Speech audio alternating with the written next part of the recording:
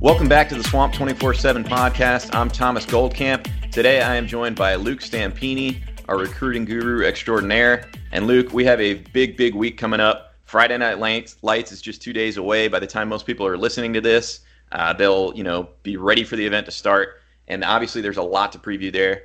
Let's jump right into it, Luke. This is kind of an interesting time of the year based on how the recruiting calendar falls. Coaches have had a little bit of time off now after the June camp circuit. But now it's kind of an interesting period in the calendar because you get an open week before fall camp starts and the coaches really get into, the season as it begins. How important is this? And what's your take on kind of the differences in terms of recruiting right now in this 1 week period or so versus maybe the rest of the recruiting calendar? Yeah, I mean, it makes this 1 week in July at the very end very competitive. All these schools across the country are hosting events, and they're trying to get guys on campus. If you look at it, this is basically 2 months of a dead period with 1 week to host recruits on campus smack dab in the middle.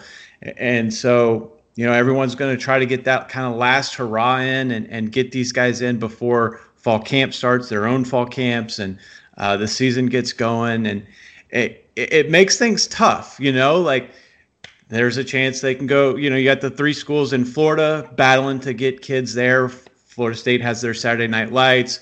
Miami opens their fall camp and is trying to get prospects on campus there. Clemson is hosting a barbecue up on, I believe, Friday.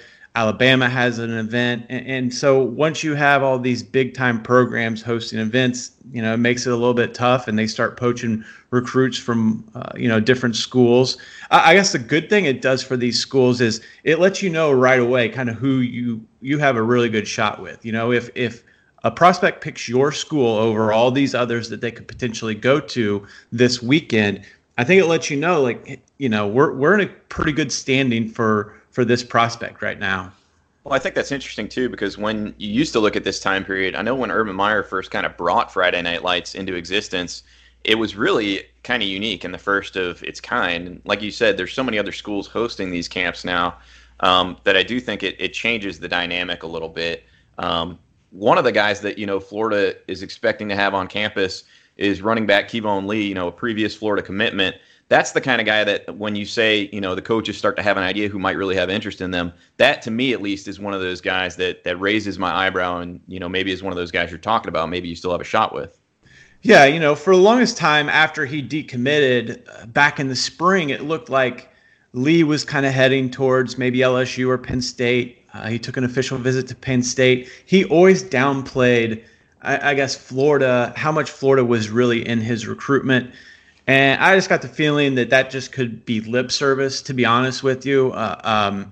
I think he wanted to go through the recruiting process again. He committed to UF so early as a sophomore. He committed to UF. And I think he just wanted to take a step back and kind of see what was out there and see what other schools would recruit him. And Florida get him back on campus. I think this will be the first time he's back on campus since he decommitted. Mm-hmm. And Florida has a need at running back, and they've missed on some other targets. And a guy like Lee fits what Dan Mullen wants to do, with the offense. He's a big bruising back. He can break tackles. And, I think this visit will be huge for Florida moving forward and being able to land one of those top 4-star prospects like Lee and get a good trip and get a good experience in Gainesville this weekend. And I think the Florida Gators are right back in it.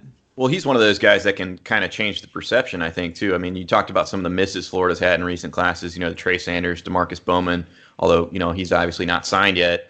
I mean, to me, it sounds like Lee's one of those types that can change the narrative, no? Yeah, absolutely. I think everyone kind of has 3 or 4 top running backs in the state of Florida this cycle. And, DeMarcus Bowman, you mentioned, 5-star out of Lakeland, committed to Clemson, is one. I think Keyvone Lee is in that group, as a top player. He's a top 100 recruit right now. And you start landing guys like that, and you're right, it starts changing the perception. Florida is starting to get guys from in-state, and fending off some of these out-of-state schools. I'm curious to see, too, this year, Florida has a unique schedule, not only in terms of when Friday Night Lights falls, but fall camp opening. I think it's actually going to be a real positive for the Florida staff being able to get on the practice field earlier that day. They'll have, current players around the program. I think it'll be interesting. I think this staff is pretty good once they get guys on campus at selling their vision and kind of getting guys in the fold. So, those elite prospects, the more they can get them on campus and get that going, I think that helps. One guy I know you saw up at the opening finals, Marcus Dummerville, a 4-star offensive tackle. He's one of those types. What's the latest going on with him? Yeah, his recruitment just feels rather wide open, to be honest with you. I know he's taken official visits to LSU and Oklahoma already, but it just feels like no one has really taken control of that recruitment and, has Dumerville leaning their way. Florida has tried to get him on campus in the past, and just, timing, scheduling, things have fallen through, and he hasn't been able to get up on campus. But this will be, this weekend he's going to be up for a couple days meeting with the staff, and I think this is an opportunity for Florida to make a huge move in this recruitment, to be honest with you. Florida has a huge need at offensive tackle, and he's a guy that is developing as an offensive tackle, and like you said, had a great performance at the opening finals, and seems like a guy that could step in and be a high-level offensive tackle in the SEC. Another thing working in Florida's favor in this recruitment is Dumerville's teammate at St. Thomas Aquinas down there in Fort Lauderdale is Derek Wingo, who Recruit Florida fans will know flipped to Florida this summer. And Wingo's a very personal guy. He's very outgoing, and he's not bashful about recruiting for the team that he's committed to. And he kind of hit the ground running as soon as he flipped to Florida from Penn State. He started recruiting all these other prospects, trying to get them to join him in Gainesville. And Dumerville's one of those guys. And to constantly have someone like Wingo in Dumerville's ear after this visit to Florida, it can only help them. Probably a team to maybe watch that maybe people don't realize have as good a shot as they do is Louisville. Dumerville, that probably football fans probably know that name. Marcus Dumerville is related to Elvis Dumerville, who was a stud pass rusher for Louisville a decade or so ago. And so that connection has Louisville in the mix, but a good visit to Florida, kind of like Kevon Lee. It's the same story. Like Florida has a good shot to really become a serious factor for Dumerville this weekend. Well, and I think the other thing about, a guy like Dumerville is if you can get multiple guys from St. Thomas in the pipeline in one class, you really start to open that connection where those guys then end up recruiting the guys that they played with who are maybe juniors or even sophomores in high school. And that's a place where traditionally when Florida's been very strong, they're getting a lot of guys from STA. And then I think you look at the roster that Florida has right now. Tackle's obviously a big position in need for this team right now. And then you look at Stone Forsyth only has 2 years of eligibility left. They've got to start getting some of those elite types like Dumerville on campus so they can begin developing with John Hevesy and Nick Savage, because the Gators are going to need them in a big way in 2020 and 2021. Absolutely. And you mentioned getting in there at St. Thomas Aquinas and how that kind of helps you. Even Trayvon Grimes, who originally signed with Ohio State and transferred to Florida, a lot of those St. Thomas Aquinas kids bring up Grimes and say, how much he likes it at UF, and that resonates with them. Great point. Luke, we've talked about two of the, obviously the guys that Florida fans will be keeping a close eye on, and we'll do a lot of reporting on during the event. One question that everybody always wants to know about Friday Night Lights: who's going to be the surprise visitor? Who they're going to try to sneak in the back door? Maybe keep the recruitment a little hush hush, or maybe not, but guys that just maybe aren't expected right now to show up on campus, and then all of a sudden Friday everybody's buzzing because this guy showed up. Yeah, it seems like every year someone that we don't really expect or isn't really on the radar kind of pops up, and whether that's just a last-minute trip that they set up or, Florida or the recruit themselves kind of keep it under the radar and keep it hush-hush.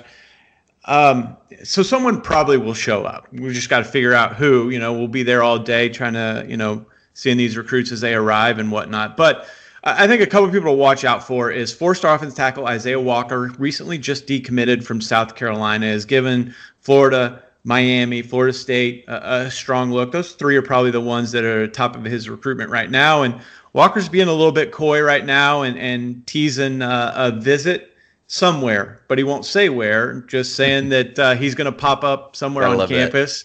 That. Yeah, and Florida and Florida State and Miami, they're all trying to get him on campus, and that's kind of, we talked about this earlier, where Walker shows up could be a little bit of an indication of who's in the driver's seat right now for his recruitment. Now, he is a Miami kid, so the easiest trip would be go down to Coral Gables for their fall camp. But we'll see where he pops up this weekend. Another prospect that's getting some buzz is 4-star defensive tackle Tim Smith, who recently just committed to Alabama not that long ago. And there's some talk that he may actually visit Florida. He's visited Florida a ton, actually. So that's an interesting one, I guess, just because it's so close to when he did commit to Alabama. Not long after that. We'll see if he shows up. He's been to Florida a lot. And Florida does have a need on defensive tackle. So we'll see kind of what falls. Do you think the fact that Florida already has a couple big defensive tackle commits in the fold affects that recruitment at all? With Smith, he just always seemed like he wanted to leave the state of Florida, just for whatever reason. Originally, it was Clemson, and then it was Alabama and Georgia, and Alabama got him to camp this summer, liked what they saw, and gave him the green light, and he jumped on it. I don't know if the depth that Florida has, because they do have some talented defensive tackles committed, even though they could still add some more. I don't know if that factors much into it or not. Yeah, because I'm looking at it on paper. I mean, you look at Gervon Dexter, Johnny Brown, Lamar Goods. I mean, Florida's got some pretty good elite interior defensive guys. I mean, you had a guy like Tim Smith to the fold. All of a sudden, I think you're talking about this as maybe one of the best kind of interior D-line classes Florida's had in a long time. And, I mean, no doubt Florida needs it. They've got the majority of their defensive tackles right now are upperclassmen.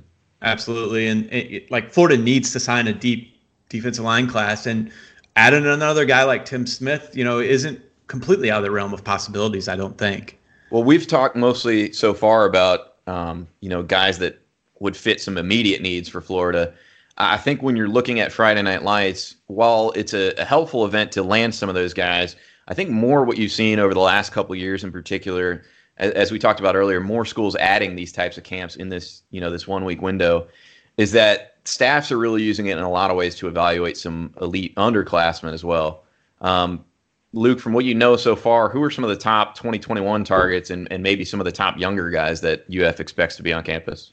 Yeah, I mean, like you mentioned, over the years, this thing has really produced, some top level underclassmen, and I know Recruitniks want to focus on the rising juniors, but this camp has kind of shifted towards that next class, and you get some big time ballers. They may not be household names right now, but you're able to get some ballers on campus during this Friday Night Lights, and I think you have to start at Palmetto High School down there in Miami. It's absolutely loaded with 2021 prospects. And probably the big prize out of there is defensive tackle Leonard Taylor. He had a huge spring, picked up a bunch of offers during his spring practices down there at Palmetto. He's a guy, honestly, like I compare him to the Bosa's that kind of rolled through St. Thomas Aquinas a couple years ago, where he can be a guy that plays on the outside. He can shift down and on passing downs, maybe be on the inside of the interior of the defensive line. Just a big, very technically sound, athletic prospect that has a world of potential. And Florida's been able to get him on campus numerous times. And, it looked like he would probably give an early commitment to Miami for whatever that's worth for these underclassmen. But Florida continues to get him on campus, and I think they're in a decent shot. And I fully expect this recruitment to have all the big boys with Alabama and Georgia and Clemson and all of them coming after him as we turn to the 2021 cycle. And so Florida being able to get him on campus numerous times, it's a good start, good foundation. Teammate, cornerback Corey Collier and Jason Marshall are two other guys that are visiting with him. And those are high-level cornerbacks. I think especially Jason Marshall. I think he's a 5-star potential prospect. You just see him, and you've looked at some of the past cornerbacks that have come out of the state of Florida that have been highly talented and gone on to the NFL, and he fits that mold. Good size, good length, athletic, just a guy that looks like I said, 5-star potential. And to be honest with you right now, he's talking up the Gators, and he really likes Florida, and I think it's that DBU tradition that they've had over the years. And so Florida's in a great position for him. Now, Collier, his father, played at FSU. That could be a little bit tougher battle given that legacy there. Another guy that Florida is bringing in is another guy that potentially could be a 5-star is two-way athlete Xavier Sori out of the Panhandle. A guy that could be a safety, wide receiver, not real sure, just a big athletic, prospect. His film is amazing at safety. I personally think he could be a big-time safety. But again, Florida State and Alabama, Clemson, they're all making a run at him, and Florida's supposed to have him on campus as well. Another is 5-star defensive end Dylan Brooks. Now, Brooks is an in-state kid. This is the one, he's from Alabama. So this could be a little bit tricky, but it's good that Florida is getting him on campus. Alabama obviously is recruiting him. Auburn's after him. Clemson's recruiting him as well. And so while this may be a long shot for Florida, just given the fact that he is from the state of Alabama and that Alabama wants him and the Crimson Tide usually don't lose on in-state guys that they want, it's a good sign that Florida is getting elite talent like him on campus. All right, Luke, anything else that we should know about Friday Night Lights before we kind of transition into a little bit of a fall camp preview? No, stay on swamp247.com. This Friday, we're going to have, wall-to-wall coverage. That coverage starts early in the morning, runs late into the night, on into Saturday. And, we'll be right back for more on the Swamp 24/7 podcast after this break. Knowing how to speak and understand a new language can be an invaluable tool when traveling, meeting new friends, or just even to master a new skill. But it's not always simple when you're bogged down by textbooks and structure classes. That's why so many people trust Rosetta Stone. Rosetta Stone is the most trusted language learning program, available on desktop or as an app. It truly immerses you in the language you want to learn, like Spanish, French, Italian, Chinese, and more. You won't just be studying English translations. The Rosetta Stone intuitive process helps you pick up a language naturally, first with words, then phrases, then sentences. Don't put off learning that language. There's no better time than right now to get started. For a very limited time, listeners can get Rosetta Stone's lifetime membership for 50% off. Visit rosettastone.com/rs10. That's 50% off unlimited access to 25 language courses for the rest of your life. Redeem your 50% off at rosettastone.com/rs10 today. This episode is brought to you by Progressive Insurance. Whether you love true crime or comedy, celebrity interviews or news, you call the shots on what's in your podcast queue. And guess what? Now you can call them on your auto insurance too with the Name Your Price tool from Progressive. It works just the way it sounds. You tell Progressive how much you want to pay for car insurance, and they'll show you coverage options that fit your budget. Get your quote today at Progressive.com to join the over 28 million drivers who trust Progressive. Progressive Casualty Insurance Company and Affiliates. Price and coverage match limited by state law. Welcome back to the Swamp 24/7 podcast. This is Luke Stampini talking with Thomas Goldkamp as the Florida Gators open fall camp on Saturday. I guess, first of all, just kind of what you're feeling.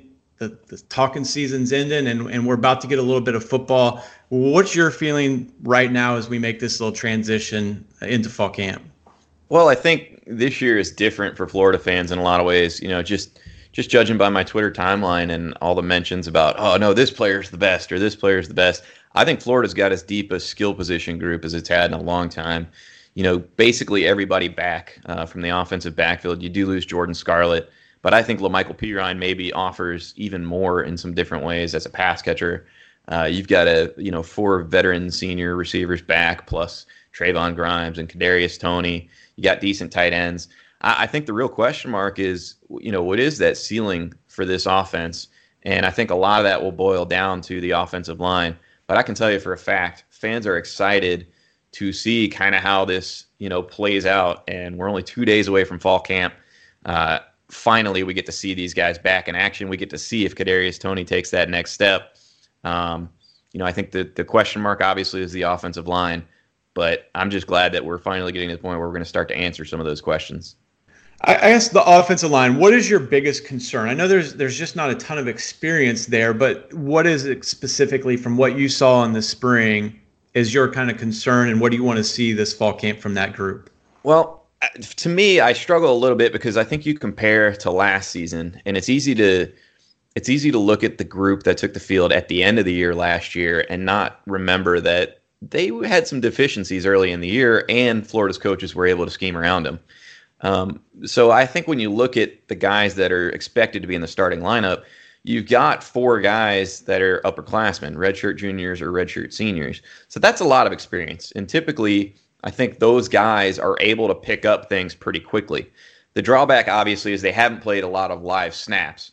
But I think when you've been around a college program that long, what happens is once you start getting in those game scenarios, those guys tend to pick up the mistakes that they're making in the film room a lot quicker. And so I think the growth curve for this group will be pretty quick. The question is, how much is the depth tested? If the depth is not tested a whole lot, I look at games like Mississippi State last year, where this was before Florida's offensive line really turned into a great unit. And Dan Mullen and Brian Johnson and Billy Gonzalez were able to craft up the kind of game plan where they really minimized the impact that offensive line had on the game. Because you look at what Mississippi State had in that game, and you're talking about Jeffrey Simmons and Montez Sweat. I mean, they were creating some serious pressure, and yet Florida was able to scheme around the offensive line enough to have some creative stuff, like a receiver screen to Kadarius Toney that ends up in a touchdown pass to Morrill Stevens. I think Florida has all the pieces on offense to do that same kind of thing again. I think there's enough creativity that you can put in the playbook when you have a guy like Kadarius Toney, when you've got a versatile running back like Michael Pirine. So I think that Florida staff will be able to take a lot of the pressure off of the offensive line. The real question mark is how quickly do they develop into the kind of unit that we saw at the end of the year last year, and whether or not they have any injuries, because I think injuries to this group would be pretty detrimental. But if they don't have them, I think the ceiling for this offense is maybe higher than a lot of national pundits even realize. Yeah, you mentioned scheming, and the thing with Mullen is he's really good at that quick passing game and getting Franks in a rhythm and just kind of keeping the defenses off balance a little bit with just his play calling. And so, like you said, I think Mullen can scheme around maybe an offensive line that you have some question marks about. You mentioned the ceiling of this offense. We can't talk about the ceiling of this offense without talking about Felipe Franks. Obviously, he improved throughout the season last year. What are your thoughts or expectations for him heading into year 2 with Mullen? Well, I think they're a lot higher than they were last year, that's for sure. Last year fans were ready to write him off and move on to the next guy. And I don't think there's anybody, well, okay, I shouldn't say anybody. There's somebody out there that still believes Felipe Franks should be benched.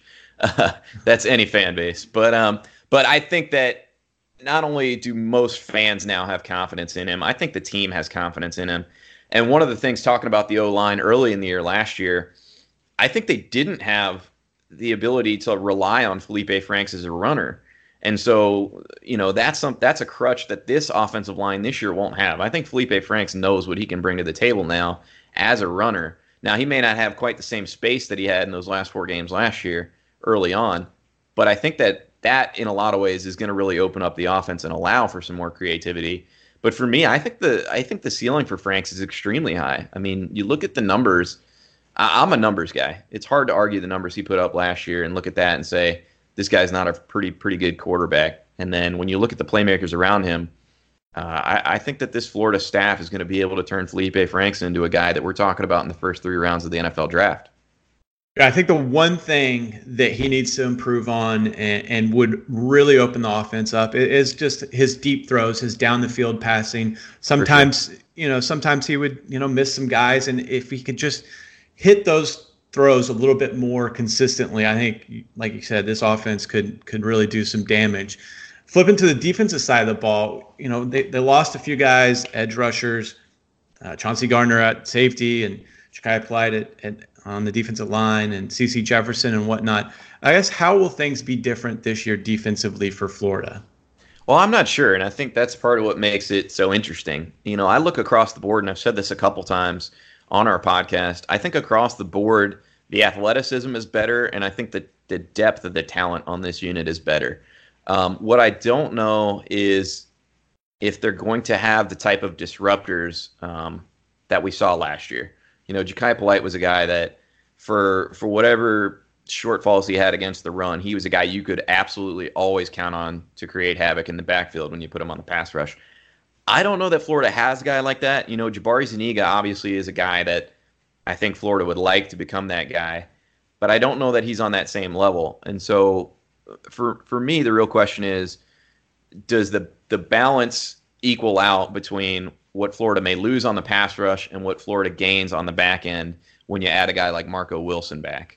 I think that those will roughly balance out. And so I think the potential for Florida's defense is probably higher across the board because I like the linebackers a little bit better this year. I think the depth at defensive tackle especially should continue to emerge. But I don't have a good pulse on, which side of the tug of war kind of wins out when it comes to what I expect to be a little bit less of a great pass rush, but probably a little bit better in the secondary. How worried are you about Florida's safeties and what they have back there? They got Marco back, like you said. I think the cornerbacks, at least the starting cornerbacks, will be fine. I guess the question, though, Florida secondary is the safeties. What are you feeling there? Well, for one, I think Brad Stewart has to get to a place where the coaches trust him, be it on the field, off the field, where he can stay on the field every game and you can count on him. Because when you can't rely on a guy like that, it's hard to plan on him being there. And to my mind, there is no doubt that he's the most elite athlete in the back end there for Florida. We saw it all spring, man. He was a monster. And not only that, but he brought the kind of personality where he was, if Felipe Franks dropped his shoulder unfairly on him one play in the spring, Stewart was going to pop him right back. And that's the kind of attitude I think you want to see on a typical Florida defense. But if he can't stay on the field, that becomes a real concern. The other guys, I've said this for a while, they all do something well. Sean Davis is a guy that can come up and make a huge hit almost every time, can jar the ball loose. But I think he gets a little bit lost when you ask him, to drop back in coverage and play some of the pattern match scheme. Jawan Taylor, he's great in the box for the most part, after he shored that part of his game up last year. But he's another guy that, you don't trust him quite as much in the back end. Donovan Steiner, I think, is the guy that has, the best football IQ of the group, and it's why he started 11 of the 13 games last year. But he really struggles coming up and breaking down, when he's in the open field.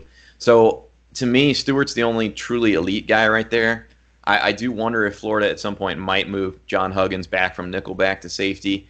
But yeah, I have concerns. I mean, that's the one spot where I think having the cornerbacks is going to be a huge difference maker because you're going to be able to put those guys on an island more and maybe stress your safeties a little bit less because I'm just not entirely sold on that group. Florida's open week 0 game versus Miami. If Florida can get through that game with a win, how does that schedule set up for the Gators moving forward? I think it's huge. There's been a lot of years where you look at that opening game, and I always hate to put too much pressure on one game because it is the first week of the season, and you can always bounce back from a loss. But 2017, when Florida opened against Michigan, they were all hyped up coming off a 10-win year in Jim McElwain's first year and then a repeat trip to Atlanta. And you go and you get an unexpected result against Michigan, where obviously they were blown out. They were shown to be pretenders. And it affected the entire rest of the year. I think that I'm safe in saying that Florida's a big favorite against Miami. You look at the Vegas line. You look at what Florida players are saying, Florida fans. You can't have a setback in that game. On the flip side, if you go out and you look confident, that offensive line looks better than maybe people expect, you come out with a nice, comfortable win, you start looking at that Florida schedule, you got UT Martin, you got Kentucky, Tennessee, Towson. I mean, this could very easily be a 5-0 Florida team coming into a game against Auburn where who knows where Auburn's at that point in the season. I think, I've said it a couple times, I think the ceiling for this Florida team is higher than maybe people want to admit, but I think that Miami game is extremely important. And that makes fall camp so interesting because these question marks that we're talking about, the O-line, the safety play, whether or not Florida can have an elite pass rusher emerge, those are so much more important this year than most years. You went through it with Michigan back in 2017. Does it change the mentality of camp when you have a marquee game that week 1 instead of the normal cupcake game? It absolutely does. And I think that's where that game 1, as unfair as that may be, the win or the loss matters that much more because when the players are that dialed into fall camp all the way through for a month, there's just so much built up energy and emotion and excitement that if you do have a setback, it hurts more than just losing a game to even a Kentucky in week 2 or Tennessee down the road in week 4. You know what I mean? Like that, there's a different psyche that goes into the season when you're starting with a team like this, particularly when you're coming off a better than expected year like Florida did last year. The one thing I'll say is I do remember in the lead up to the Michigan game, just everything felt bigger. And so when Florida would have a practice coming off of a bad practice, there was an added sense of urgency. And you could sense that when you were out there at practice. You could sense that the guys were frustrated that they let one of those practices slip away. And I think especially with this team, as much work as they've put in, that's the one thing that really struck me with Dan Mullen last year is they were very good at rebounding from poor practices. And I think it adds just an extra edge to fall camp that for me will be really interesting to follow, in the next month as we report on all these practices and how the team's doing. To me, that's what makes it fun. Rather than just this kind of build up where, we're going through fall camp, but we have 2 cupcakes. Fans get into it from day one, and at every single practice update, people are hanging on those updates, and it just, you can tell college football's close. Do you have a prediction for that game? I think, like I said, I think Florida's in trouble if they have injuries to the starters on the offensive line. And so I think going into the Miami game, for now, assuming everyone's healthy, I think Florida will be able to scheme up enough to take advantage. There's not as many pieces for Florida to replace defensively. I think that they'll be able to slow Miami down. I would expect Florida to win by probably 2 scores right now. Oh, wow. I said over 10. I said over 10. I don't think I went high enough as 2 touchdowns. That's where I'm leaning. Okay. All right. For some reason, the line's gone down. I think it opened at 8, Florida by 8.5. And I want to say someone sent me a link that may have showed it was down to 6.5. So it's interesting, to watch as this game nears. Well, Florida always has those game 1 suspensions every year. They're most likely going to come up. So maybe that was what triggered the line moving down. Who knows? But I can tell you, I'm excited to get out there on Friday, early in the morning, fall camp. Man, it's gonna be a lot of fun. Absolutely. Stay on swamp247.com. We'll have updates throughout the day. Thomas will have updates throughout fall camp.